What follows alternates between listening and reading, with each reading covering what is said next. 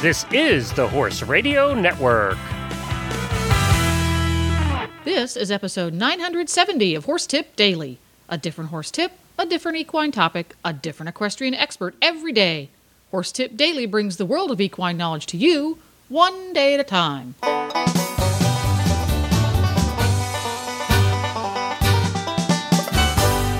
Greetings, horse people. Coach Jen here, and thanks for tuning in to Horse Tip Daily. Today's tip is an excerpt from the Dressage radio show. Justin from Total Saddle Fit joins show co-hosts Reese Kofler-Stanfield and Philip Parks to talk about the relationship between saddle and girth fit. And we'll get right to our tip after this important message from EZSignsOnline.com.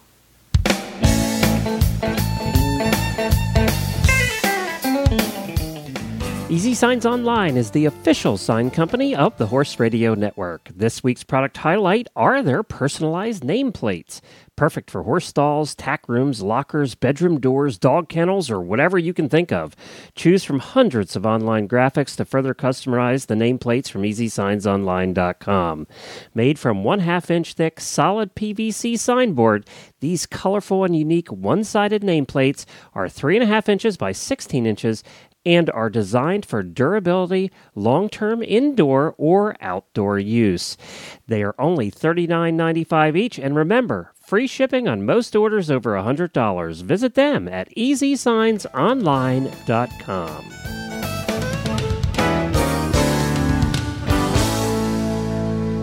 Well, this week, the dressage tip brought to you by Total Saddle Fit, home of the shoulder relief girth, actually comes from Justin Baghai from Total Saddle Fit.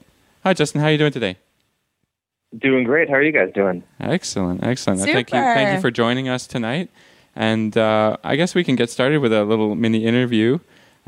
Tell us a little bit about yourself and how you got into saddle fitting and that. Well, I grew up around horses and around saddle making, so that's how I initially got into it. Ultimately, I came up fitting saddles, adjusting saddles, and that's work that I still do. But with Total Saddle Fit, we kind of took a lot of that background and just sort of funneled everything I've learned over the years into what we have now. Well, so I love this girth. We've talked about it before on the show, and you were so kind and sent Philip and I a shoulder relief girth.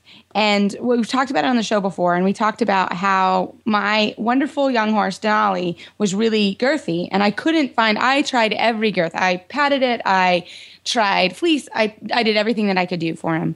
But I never could come up with something that would make him not girthy. So when you sent us the saddle fit, sent us the girth, and I thought, okay, I'll try it. And let me tell you, within the second time I used it, he was not girthy at all.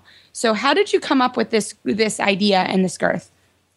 Well, first, thank you. It's really, really kind of you to say that, and it's good to know that the hard work, actually pays off here. But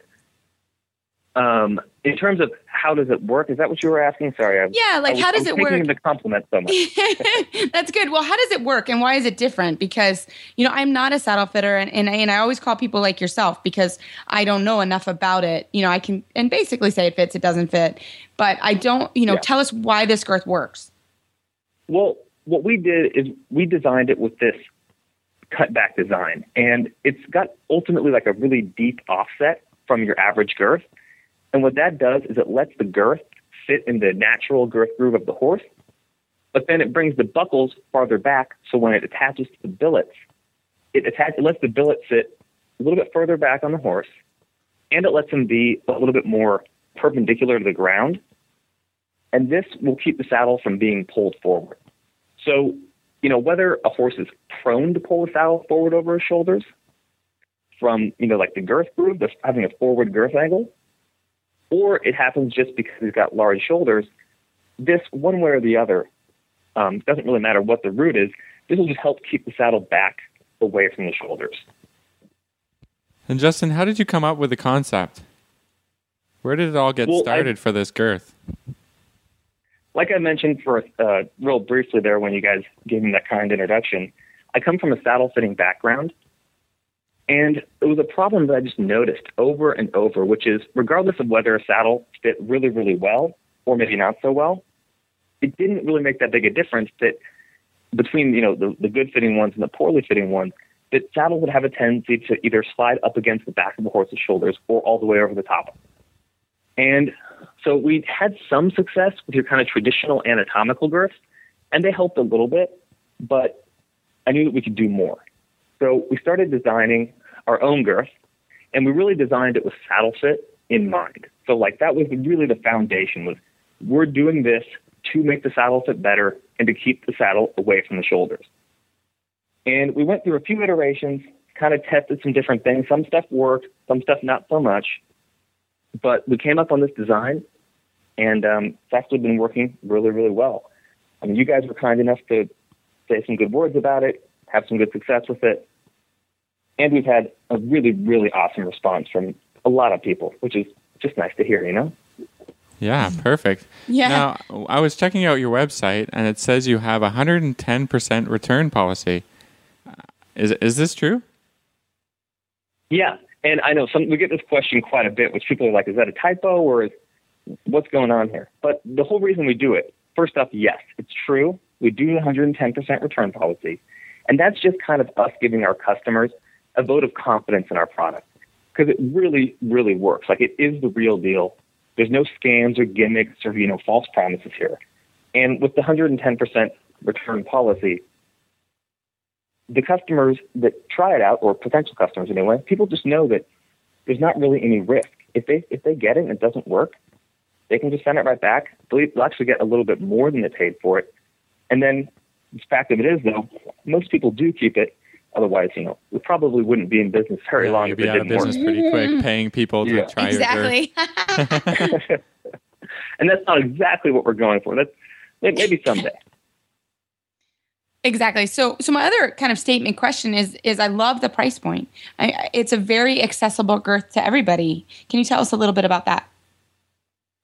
Yeah, we just didn't want to do one of those kind of highfalutin girths that limits access, because your average rider, and I'm going to include myself in this category, it just, in terms of how many expenses there are with horses, there's no way that most of us can afford to pay $450 for a girth.